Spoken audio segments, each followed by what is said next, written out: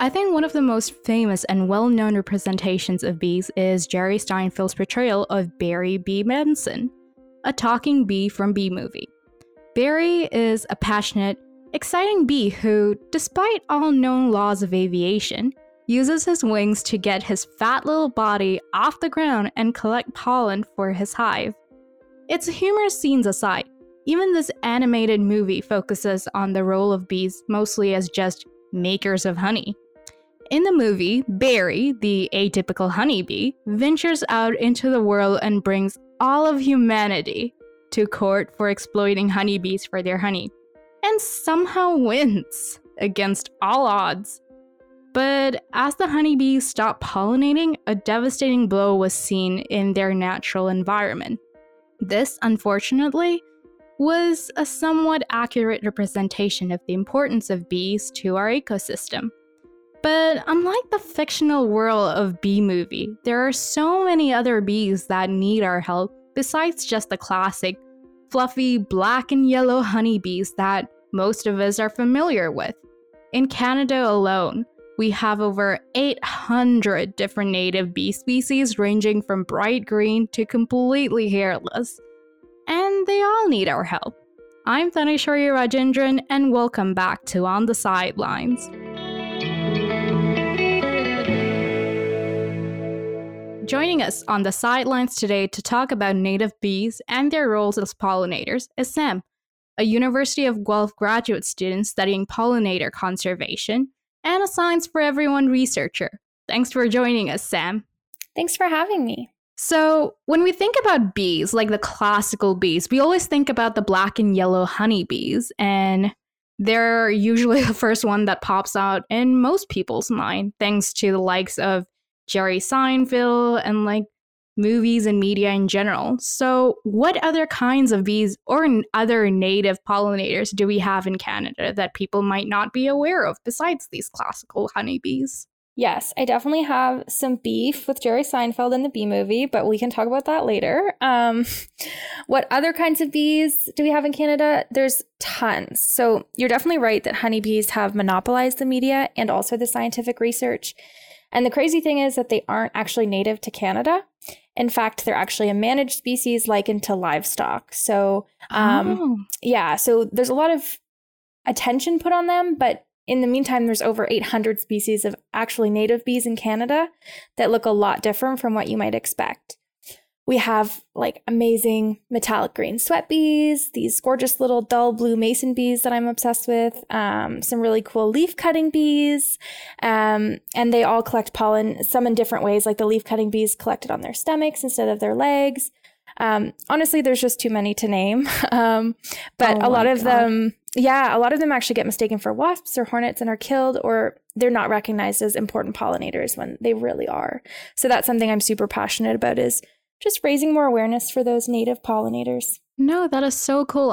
When I picture a bee, again, like I didn't know we have metallic bees. That's so cool. Like I'm just imagining like a band with like different variations of what native bees are out there, like a metallic one, a hairless one from what I heard as well. Yes, yeah. They're all really cool, really amazing and beautiful. So I would definitely encourage people to look into that because I think that they'll be surprised by how many we have in Canada. So these native bees, despite their appearance, what are their roles in like our environment here in Canada as well? So they have a similar roles to honeybee. They're really great at pollinating, and that's sort of their main function. A lot of them have specific specializations for specific crops, which makes them really good at pollinating those specific crops.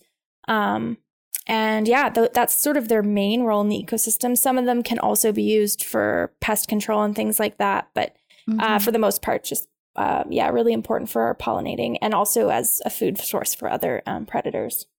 No, that sounds really cool. It's almost like you need native bees because of like the native crops that exist here in Canada. And if you take away that mediator, you're losing a food source. But other than that, it sounds like it's also like a biological like pest repellent as well. It can be, yeah. There's a lot of wasps are really good for pest control and even some flies as well. So I always encourage people not to hate on any of the insects, especially wasps and hornets, because I know they get a bad rep. But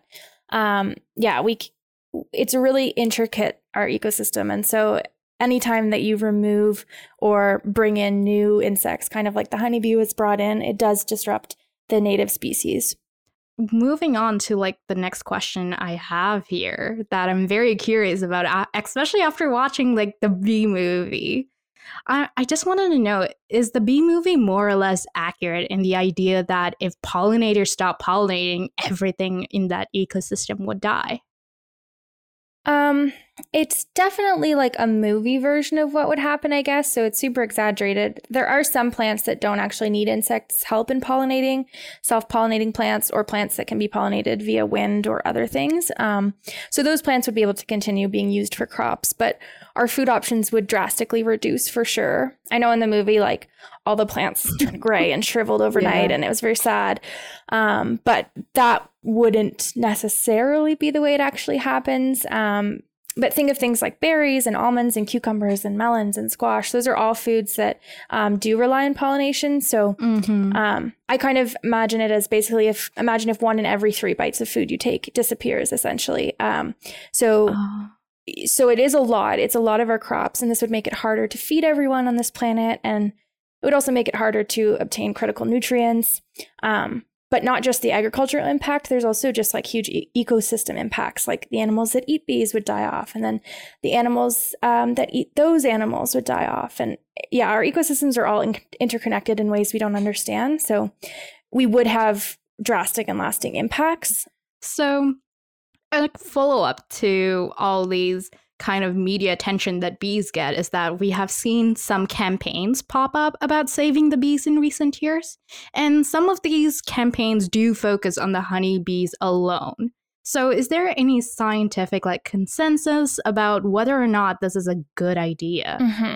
So this is a bit of like a controversial maybe topic in the science community because, of course, honeybees, I mean, I don't want to rag on them too much because they are absolutely critical in our food systems as it stands. Sort of the reason why they're critical is because we've made them critical. So there's a bit of an issue there. And they are facing a lot of challenges right now. So honeybees are dying off in large amounts over the winter. There's a lot of pests that are predominantly harmful to honeybees. But on the flip side of that, they are livestock. It would be kind of like saying we need to save the dairy cows when we're the ones raising them and transporting them and managing them. So it's almost like not a microscopic, but like a smaller version of what we see like a normal dairy or chicken farm. Yeah. So we have them managed in hives. We transport them to different locations so they can pollinate, and we rent them out to farmers at really high costs to help with their pollination needs. And ideally, in my head, in my world, I would love to see us actually improving our landscape designs and having less intensive farming, less monoculture, so that our native bee species could thrive. And we wouldn't need to rely on honeybees so much because, I don't know, it's kind of dangerous to rely on one species for basically all of our food production. That's true, because once that species is gone, it's like, oh no, what are we going to do now? Exactly. Really? So, you know, they're outcompeting our native species for food resources, and they're also facing a lot of challenges. So we are directly facing those challenges as well. So I think it's really important to be helping all of our native pollinators so that we can not only increase the strength of the seed quality, the yield, but it also reduces our risks of food insecurity to rely on a more diverse group. My final question to you is that now that we understand more about these native species that we have here and their importance to our natural ecosystem in Canada and around the world, how can we actually preserve and protect these native species? That's a great question. I think the best thing you can do to start out is to educate yourself and to share that knowledge with others. I think that's like the best thing. There's an amazing book that I read when I first started learning about bees called The Bees in Your Backyard by Joseph Wilson and Olivia Messenger Carroll, I think is the name. But it has like gorgeous illustrations. It's sort of like a coffee table style book where you can see the diversity of bees in North America. That's a really good place to start. And then once you can recognize what different bees look like, you'll start noticing them, which is a cool thing to be able to do out in the wild. Yeah, I find that too with like most ecology related courses, or just like learning about your ecosystem. As long as you have a picture and you see it in the wild, it's like, oh my God, it really exists. It's out there. I feel like that sparks more curiosity. For sure. Well. And definitely like teaching kids about it too, because that's like a really good thing. My niece, recently we were at a birthday party and the other kids were yelling about wasps and we're swatting them away. And my niece was like, those are important pollinators. And we wouldn't have apples without them. And I was like, you know what? Not 100%, but I love the energy. I love the energy. I think other things you can do that I recommend to people is to start planting native wildflowers in your yard. So focusing on actual native plants rather than, or like more, what's the word I'm thinking of? Like aesthetic plants that aren't actually from here, that don't benefit our native species, and like kind of reducing your yard space so there's not as much mowed grass and monocultured grass, and having like a variety of different habitat types. So there's actually a lot of, we didn't really touch on this a bunch, but most bees aren't actually living communally in hives like honeybees. Most are living solitarily in ground nests or in cavities. I didn't know that. Most people don't, so don't beat yourself up. It's a little known fact. But they need things like debris and undisturbed soil and things like that to live in. So I suggest leaving areas untouched, like rotting logs, leaf litter, undisturbed soil, all that stuff in your backyard. I suggest not clearing it too early, or just having like a bit of nature in your backyard from where you live and come from, honestly. For sure. That's a big thing. So those are my suggestions. Thanks, Sam. And thank you again for tuning in, and remember to subscribe for more conversations and more insightful answers to your questions about the science impacting your world. If you want to learn more about native bees, pollination, or any of the other topics we talked about on this show, visit us on Instagram, Twitter, or TikTok at Sci4Everyone, and our website at www.scienceforeveryone.ca.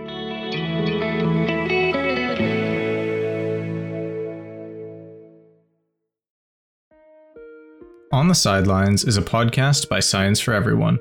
It's produced by Sam Marchetti, Connor McLean, June Kim, Taneshwari Rajendaran, and Cheryl Nguyen. On the Sidelines is sponsored by the University of Toronto's Student Engagement Grant.